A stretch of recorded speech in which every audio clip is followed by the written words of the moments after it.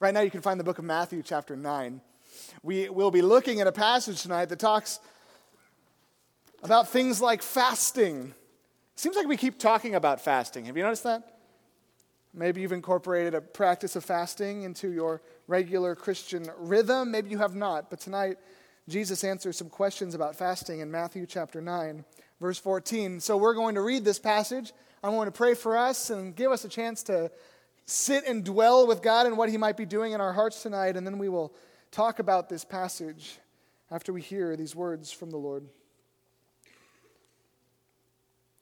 Then John's disciples came and asked him, Jesus, "How is it that we and the Pharisees fast often, but your disciples do not fast?"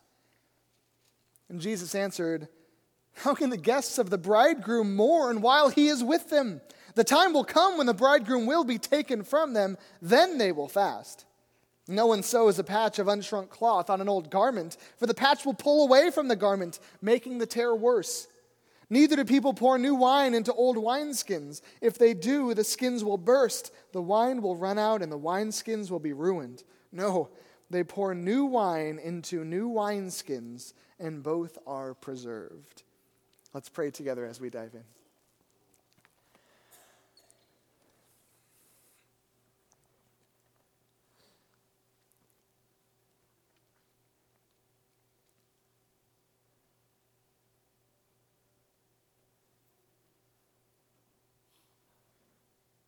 Father, so often we're uncomfortable with silence even like this. We're so used to going and thinking and doing and checking our phones and getting our tasks done, and that we rarely stop and rest and listen to you. Listen to your word. Listen to the sound of silence around us and realize that life exists even when we stop moving.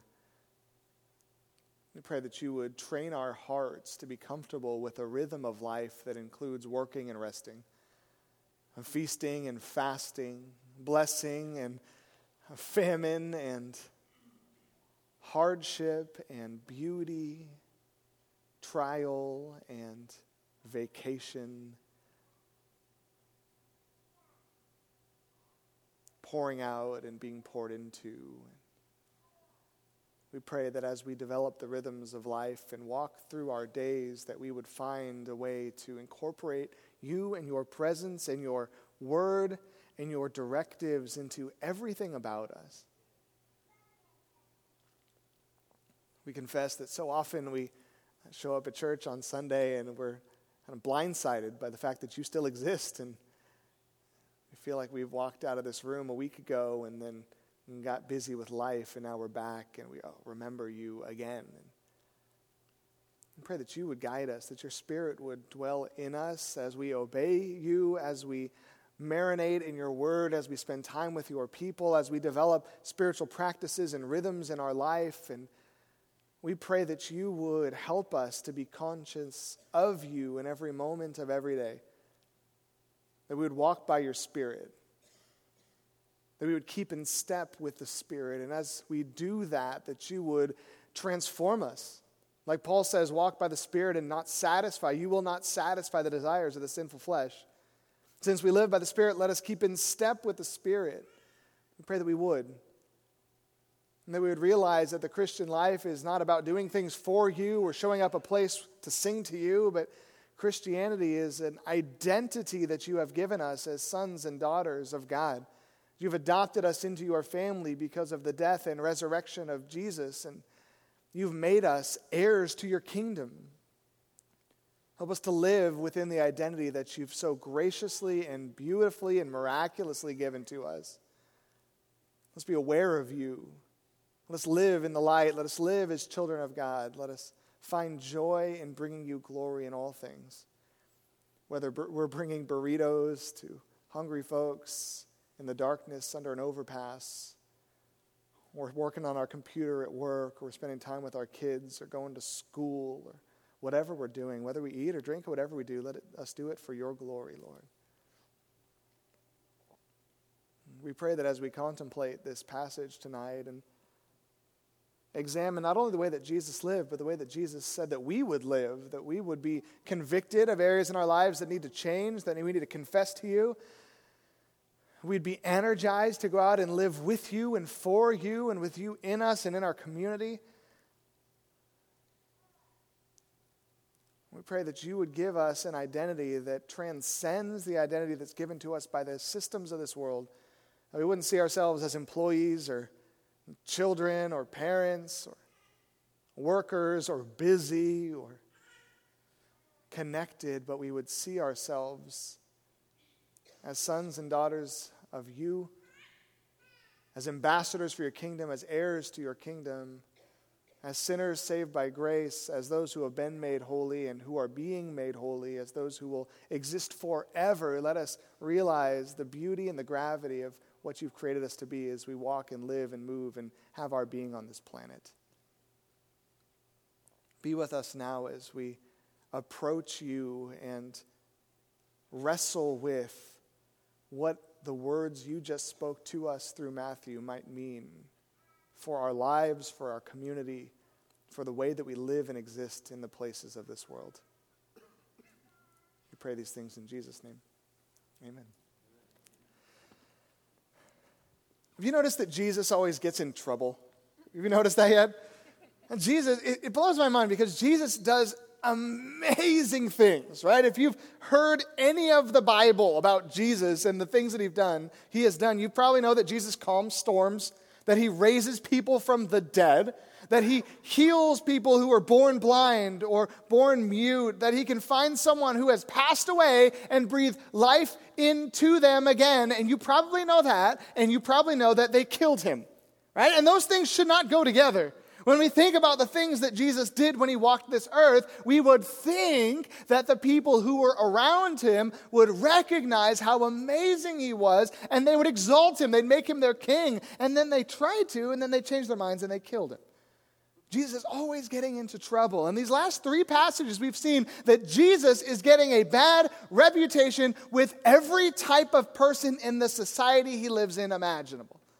He goes across the lake to the land of the Gadarenes, where the pagans, some of these pagan folks lived, who were maybe Jewish by heritage, but were living in a far place away from God. He walked onto their soil. He saw 2 men who were possessed and ravaged by demons. He cleans them up. He frees them from their bondage. He puts them in their right mind. He puts them back in their community. And then the community comes out and says, "Get out of here."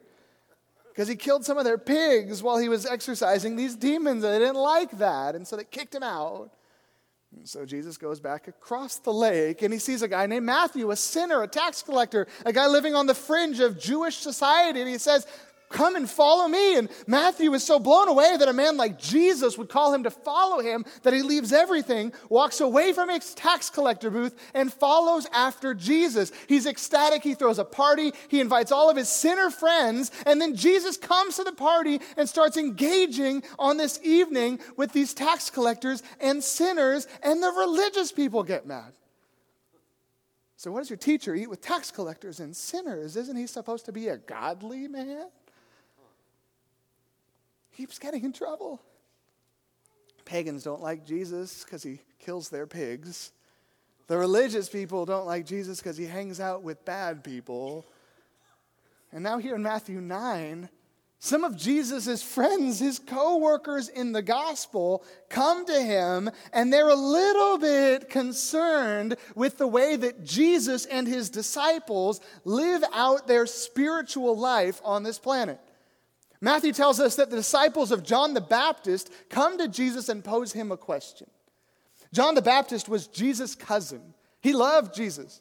Some of Jesus' disciples, the 12 disciples, were former disciples of John the Baptist. And he didn't steal them from John the Baptist. They were with John the Baptist one day, and John the Baptist saw Jesus and said to his disciples, "Look, the Lamb of God who takes away the sins of the world." And some of his disciples left him and followed Jesus because that's why they were with John the Baptist, to meet the Messiah. So these were Jesus' friends. It was his cousin's people. Now, John the Baptist is in prison for his faith, and some of his disciples come to Jesus, and they see the way that Jesus is living out his spiritual life and his disciples, and they pose him a question. And we don't know if they're mad at Jesus or if they're pointing fingers or they're just inquiring, but this kind of fits the pattern of Jesus living his life and people getting mad. And so these people come to Jesus and they say, Jesus, here's the question. Why is it that we fast, John the Baptist's disciples fast, and the Pharisees, the religious Jewish leaders, they fast, but you and your disciples do not fast? Fasting in the first century was a regular part of the rhythm of the religious life. So whether you were a Pharisee and you fasted twice a week as that station in life called you to do, or you were a disciple of John the Baptist, you fasted regularly to remember God's presence, to remember your need for the Lord, to mourn with your sin, to remember you are a finite human being, to have a rhythm in your life that included humility and longing and desiring to be with God. And the disciples of John and the Pharisees, they had this as part of their regular religious life. And they come to Jesus and say, why don't you guys fast? You look at the Old Testament, there's fasting all over the place. Look at Jewish life, there's fasting all over the place. Why don't you do it? It would be like if we decided to start a little church, and at our church we decided we weren't going to read the Bible or something. We said, hey, all the Christians talk about quiet times and praying, reading the Bible. We don't do that, right? Other churches would probably come to us and say, hey, can I ask you a question? How come every church in America and in the world loves the Bible, but you never read it? That's the question they pose. Why don't you fast? Isn't fasting supposed to be a regular part of the Christian experience? Why don't you do it, Jesus? What would you say if somebody asked you that? If they said, hey, you know what, I'm new to the whole Bible thing. I've been reading a little bit. It talks about this fasting thing, and it seems like everyone in the Bible was doing it all the time. Do you? You'd be like, well, yeah, sometimes, right? You're thinking like, oh, when I was in college 30 years ago, I did it one time, right? It's not really a part of our Christian life very often. And they say, well, why don't you do it? What would you say? I would probably say, I don't know. Right? Fasting sucks, fasting hurts, fasting makes me hungry, fasting, right? I don't know. Jesus never told me to fast directly, right? And sometimes we can relate with Jesus because he gets in trouble all the time. And we think, well, I get in trouble all the time, I'm at work, and I bring out my Bible at lunchtime, and everybody's like, you Christian, reading your Bible, you're a zealot. You're like, I just opened a Bible. I wasn't preaching or anything, right? How you go out with cross streets, and your Christian friends say, oh, look at you, you're a liberal now. You're like, I'm a liberal. I'm just feeding the homeless. Like, oh, I know what your agenda. You're like, what, right? So religious people are mad at you. Pagan people are mad at you. You're like, oh, I'm just like Jesus there. And they say, oh, I don't fast either, so I'm just like Jesus. And yet the difference, I think, between Jesus, there's a lot of differences between you and Jesus. We can talk about those later. But one of the big differences in this passage between us and Jesus is when Jesus got in trouble, it was never an accident, right? Like if you say something dumb and people get mad at you and they say, hey, you were sharing the gospel and you talked about how people like me are going to hell. You're like, oh yeah, I forgot that you were doing that. I'm sorry, right? If you were casting out demons maybe and you accidentally killed a bunch of pigs in the process, you'd be like, I'm so sorry. I don't really know how to do this casting out demons thing and I accidentally killed your pig. My bad, right? Jesus is not apologizing. Jesus is not doing anything on accident. He's doing things on purpose. He casts out demons from that man, and he kills the pigs on purpose because you're not supposed to be raising pigs if you live in a Jewish environment. They're unclean. So he does it on purpose. And when the people kick him out, he doesn't say, hey, I'm sorry. I didn't mean to kill your pigs. That was my mistake. I didn't mean to. He just leaves. And when he goes and eats with the tax collectors and sinners, and the Pharisees say, you're not supposed to eat with the tax collectors and the sinners, he doesn't say, oh, I'm sorry. I just got invited to this party. I didn't know what the guest list was like, right? He says, I'm here on purpose. I'm here because these people are sick and I'm a doctor. I'm supposed to be with patients. That's what I do. That's my vocation, is I heal people. And these people are sick. They're sinners. They need a savior, and that's me. So I'm here. He's not making excuses. He's doing it on purpose. And here, when John the Baptist's disciples say, why don't you fast? And why don't your disciples fast? And Jesus doesn't say, you know what, we've been so busy with all this crazy ministry stuff lately, we just didn't get the time in our schedule. He doesn't say, oh, you know what, I've been meaning to do that. I forgot. I forgot. It was on my day timer or what. I don't know what they had back then, right? I forgot. He says, well, actually, there's a reason that we don't do it. And in the reason that Jesus gives that he did not fast, he talks about us. Do you notice that? He says, not only is there a reason that me and my disciples don't fast, but he says, trust me, someday when I leave this earth, my disciples, us, will fast again.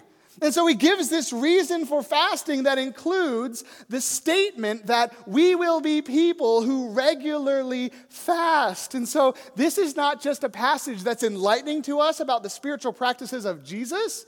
This is a passage where Jesus says, let me tell you what my church in Castro Valley in 2015 AD will be doing. They will be fasting. And let me tell you why. And we're like, no, we don't do that. And Jesus says that this is why we don't fast. This is fascinating.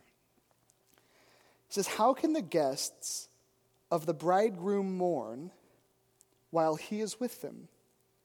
How can the guests of the bridegroom mourn when he is with them? In order to understand what he meant by that, it's important that we understand the rhythm that existed in the Jewish life and the rhythm that existed in religious life, even among John the Baptist's disciples, of what feasting and fasting were. There were seasons in the calendar year of feasting. There were days of the year like Rosh Hashanah, the new year, where people would feast and celebrate. There were feasts in line with the scriptures where they would remember God's salvation acts throughout history, and they would celebrate and they would party. They'd have a feast. They would celebrate and have a feast in day-to-day life too. When someone got married, they'd party, they'd have a feast. There were seasons of feasting in life as part of the calendar from the Bible and from their traditions and from their culture. And there were seasons of fasting in the religious life that came from the Bible and from their history and from their culture. From the Bible, the people would fast on the Day of Atonement. That was a day where they would recognize their sin and they would mourn and fast and confess to God that they were sinful people. The Day of Atonement, Yom Kippur, was a day of fasting.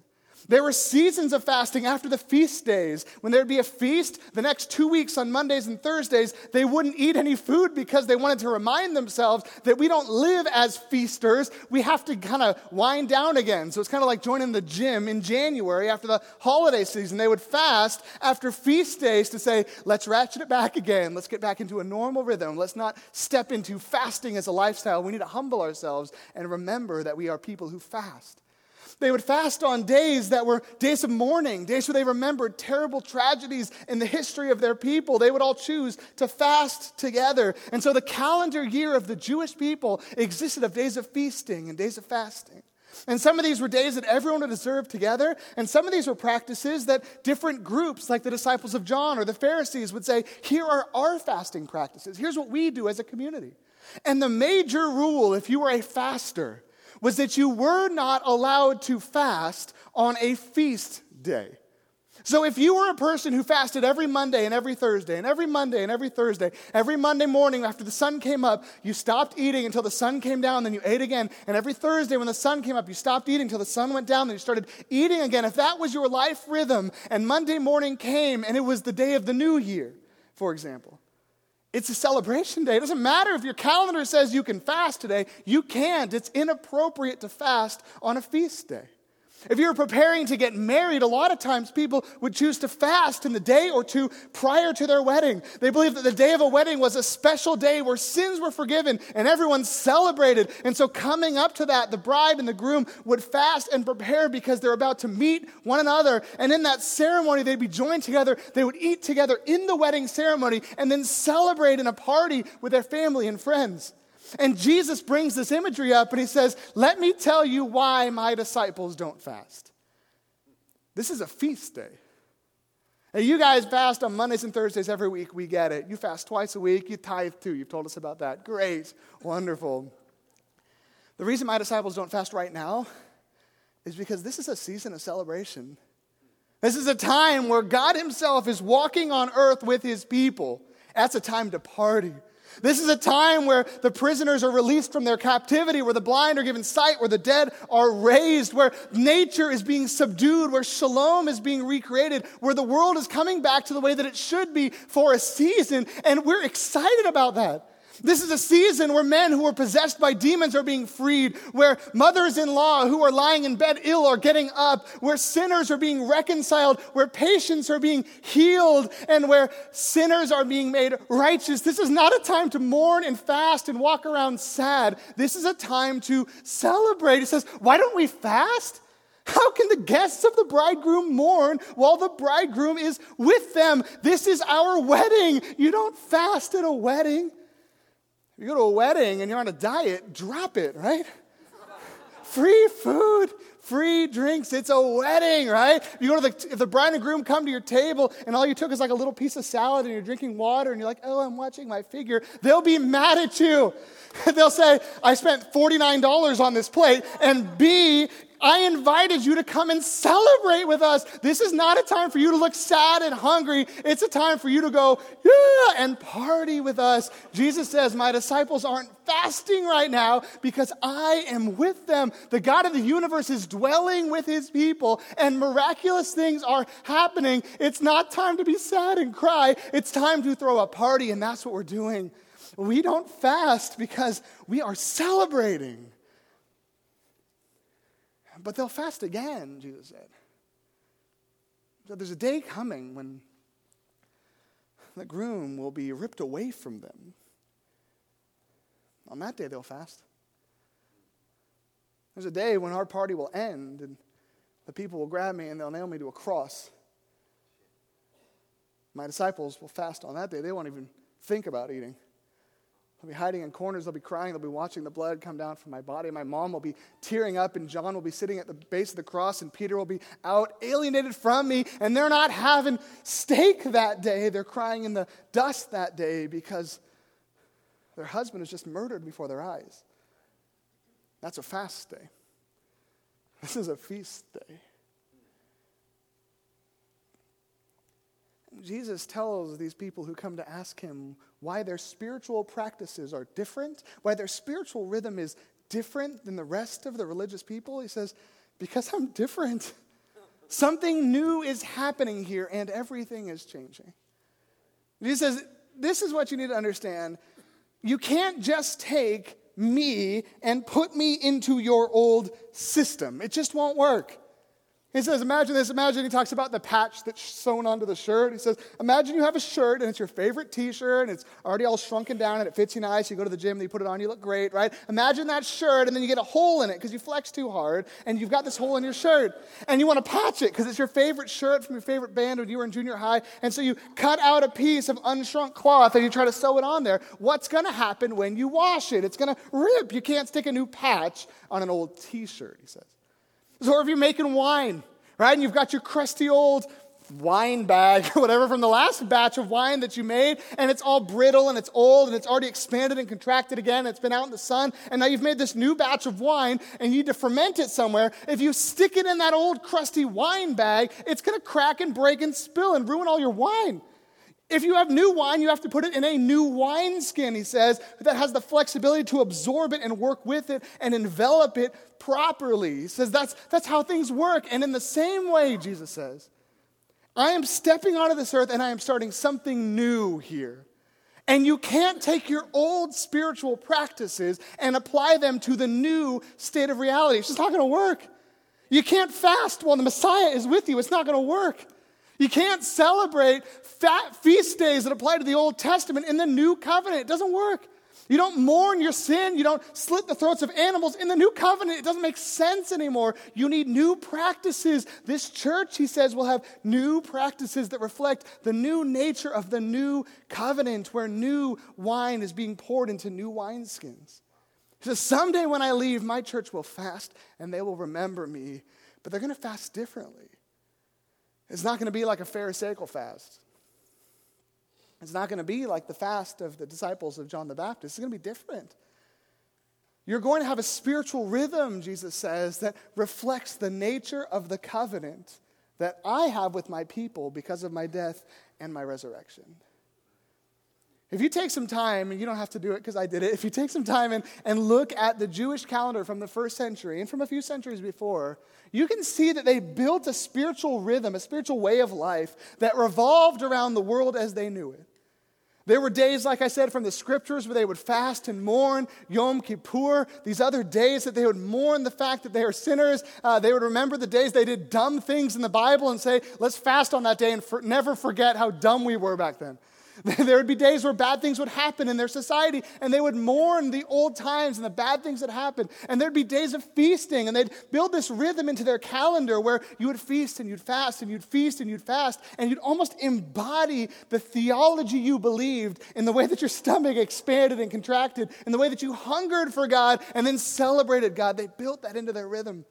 After the Jews got their first temple destroyed and they built a new one, they built new spiritual practices that were in line with a Jewish culture that came out of exile, and they'd remember the exile in their fasting. They'd remember the deliverance in their feasting. They'd mourn the old temples lost in their fasting. They'd celebrate God's temple in the new with their feasting, and they built these practices into their life, these rhythms that help them to remember and embody and know the truth that they believed with their everything in their being. It would help them to love the Lord their God with all their heart and their mind and their soul and their strength, because their calendar reflected the history of their people. Jesus says, when my people today, 2,000 years later, or after my death and resurrection, when my people gather to worship me, they'll have new spiritual rhythms. They'll have a new way of embodying the covenant that they believe. They'll have a new way to keep front of mind the things that they've been taught and the realities they've experienced. They'll have new spiritual practices. They'll have a new spiritual rhythm that helps them to embody and remember God at all times, in all seasons, and in all parts of life. They'll have new days of feasting. They'll have new days of fasting. They'll have a new rhythm of life. What's your rhythm of spiritual life? Sometimes I feel that in kind of our circles, like the American evangelical Protestant circles, we don't really have that. We hear about the Catholics doing the Lent thing. We think, that's weird. Why would you have a season in your life where you don't eat something? That seems weird. That's an effort to bring these spiritual practices, this rhythm, into the day-to-day of their lives. I think if anything, our spiritual practice is less based on the Bible and more based on like American calendar or something, right? My lifestyle, my rhythm goes like this. In the new year, I celebrate, and then we all kind of mourn and fast and try to lose weight for a little bit, right? And then we have Easter, we have a religious holiday, and then we have summer, and we kind of transition to celebration and barbecue, and then we have this Labor Day kind of transition time, and then we move into the holiday season, right? We have Thanksgiving, and we feast, and we have Christmas, and we feast, and the feast days that we have are American holiday feast days, 4th of July, Thanksgiving, Christmas, right? And maybe Easter a little bit. It's brunch that day. And that's our feasts calendar. It's based more kind of on our American heritage than it's based on our religious heritage. And our fast rhythm doesn't exist, right? Americans don't fast. We eat. That's what we do. We consume. And so we are people who feast constantly, except some of us make a New Year's resolution, and then we fast for like a day or two, and then we get back to eating again, right? And our rhythm is a rhythm that's not been designated from the scriptures or designated from the history of God's people or even designated from how the scriptures and our traditions are engaging with our culture. Really, our rhythms are just kind of adopted from our culture. We have times of feasting, and we have times of feasting more, and we have times of feasting a ton more. And then we fast, and then we have times of feasting, and feasting more, and a ton more. And then we don't fast, and we have feasting, and feasting, and feasting. And we feel fat all the time, and we look in the mirror, and we feel sad, and we feel like we're full, but we're empty, right? And it's because our rhythm of life is based on a system that says, you are what you eat. So eat and you'll be great because you're made much of when much food is in your stomach. I think that's true. Jesus brings in a different set of spiritual practices. What would it look like if we said, you know what? Let's remove ourselves from that system and let's recreate a rhythm of life that's based more on our Christian identity than our American identity. Or based more on our spiritual heritage than our American or ethnic heritage? What if we based the rhythm of our calendar even, and the rhythm of our weekly calendar, on a rhythm that says, let me remember there are seasons to mourn, seasons to rejoice because of God and what He's done and because of who and who I am, me and who I am? What if I need to create rhythms to remind me that I need to stay close to God because I'm prone to wander? I think our calendar would look very different. What if we said, you know what, we're going to be like the Jewish people. We're going to fast, absolutely fast on Good Friday. That's what we're going to do.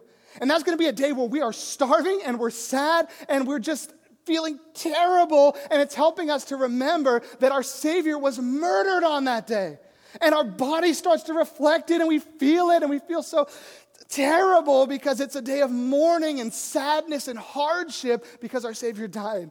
And what if we said, you know what, I'm going to eat just really light that whole weekend, and the first thing I'm going to eat is I'm going to celebrate on Easter Sunday. I'm going to have that brunch, and I'm going to feel the food rushing into my body and remember to rejoice that the Savior lives, and my body is going to reflect the theology that I believe. What if we did that? What if we said, let's spend that Lenten season from Ash Wednesday to Good Friday, and let's learn how we can abstain from things and remember the sufferings of Jesus during that time? What if we walk through our calendar year and when we find places where we're far from God, we remember to insert days of fasting or days of feasting or days of prayer that are connected with what we want to remember about God and who He is? What if we feast on Christmas, not because we love presents, but we feast on Christmas because the Savior has entered the world? What if we remember that in our calendar? What if we make our weekly calendar and we make it reflect the rhythms that we desire so that we may stay tethered to the Lord? We think of the people in the first century. They would go and gather together as a community to prayer 3 times a day. 9 a.m., they'd go and they'd pray. 3 p.m., they'd go and they'd pray. They'd have evening prayers, and they would go and they'd have this rhythm where every single day they would come together. Remember, we are a community of people who together believe in the Lord. That's not what we do. I'm not saying that's what we have to do. But we need to realize that our spiritual rhythms affect our spiritual reality. That if your spiritual rhythm is, I come to church on Sundays, and that's all it is, it's no wonder that all week long you're just drifting away from God because there's nothing in your life to remind you that He exists Monday through Saturday. Whatever our life we want it to be, we need to create rhythms and practices that help to ingrain that into our mind. If you've got a small group that meets during the week, is that small group something that tethers you to the Lord and to His people, or is it just time to get information and discuss something? If you've got a quiet time in the morning, is that a time where you soak in the Word and you pray to the Lord, or is it time just to check something off your box? How many of your spiritual practices are individual practices? How many of them are corporate practices? Is your Christian life one where it's just you and God, you and God, you and God? Maybe the reason you feel so distant is because Christianity wasn't meant to be lived that way. You need a rhythm that includes us gathering and us scattering and us gathering and us scattering. You need people around you who believe with you and for you and pray for you and talk with you about the things that you believe and the things that God is doing. A rhythm like going out to cross streets, it's not magic. You don't like become a Christian because you go out with Craig on a Friday night. What happens is you have a rhythm in your life where you're pouring out and you're praying and you're watching the gospel take root in our community, and God uses that rhythm to change you. He uses that, and if we could build more of those rhythms into our lives will be tethered to the Lord. Like Jesus said would happen. He says, when I leave, they're going to fast because they're going to miss me. If you don't fast, you got to ask, do you miss Him? Are you longing for Jesus to come back, or are you full, fat, and happy and empty and sad on the inside? We fast because we're sinners. We fast because we miss Jesus. We fast because this world is wrong and we want Him to make it right. And then we feast because we're redeemed. We feast because we're forgiven. We feast because He's made us sons and daughters of His and given us an inheritance that will never perish, spoil, or fade. We have that rhythm in our life that reminds us of our identity because we have been transformed by the gospel, by the death, the resurrection, the ascension of Jesus. Him sitting on His throne reminds us that He is in charge, and the fact that this world still stinks reminds us that He hasn't come back yet. And so we feast and we fast. We feast and we fast. We gather and we scatter. And our rhythm reflects our theology and our identity. Whether you want it to or not, your identity is going to be wrapped up in the rhythm of your spiritual practices. And if you are stale and far from God, it's probably because you never think about Him and you have no practices that remind you about Him. It's not because you're like dumber than the rest of us. We all forget about God. We all need the rhythms that remind us that He's here and yet He's not yet here. He's with us and yet we long for Him. That He's done everything and yet there's still much more left to do. We need Him and we have Him. It's the rhythm of Christian life. This week, take some time and develop a rhythm for you and your community. Maybe you've got some close friends who are believers. Get together with them and say, what are some rhythms and practices that we can develop together?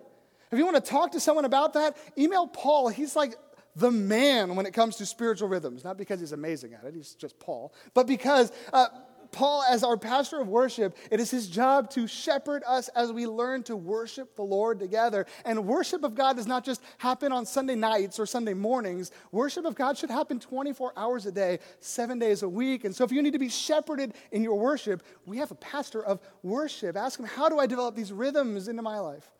You can ask me, ask a friend, ask anybody, just do it.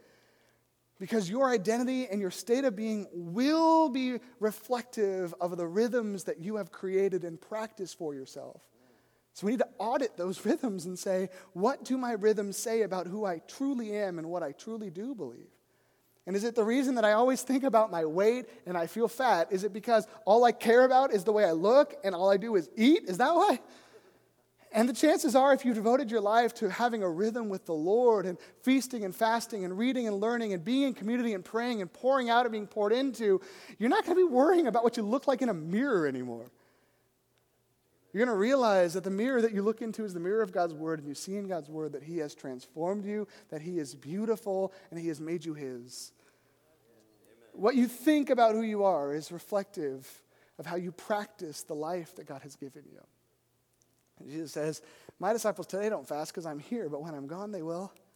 They will have new wineskins that the new covenant wine flows into. And those wineskins will be the rhythms of their spiritual life, which include the fasting and the feasting and the prayers and the giving and the tithes and the offerings and the fellowship and the homeless ministry and the scripture study that we do. The centerpiece of all of those is the communion meal. If you think about it, the communion meal should not be a feast, it should be a fast. Right? This is a time that we as the church, we remember that God was murdered for us. That should be a fast day.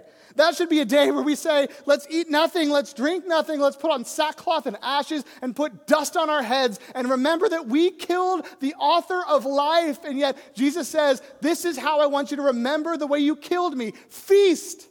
Feast because you eat me and have life.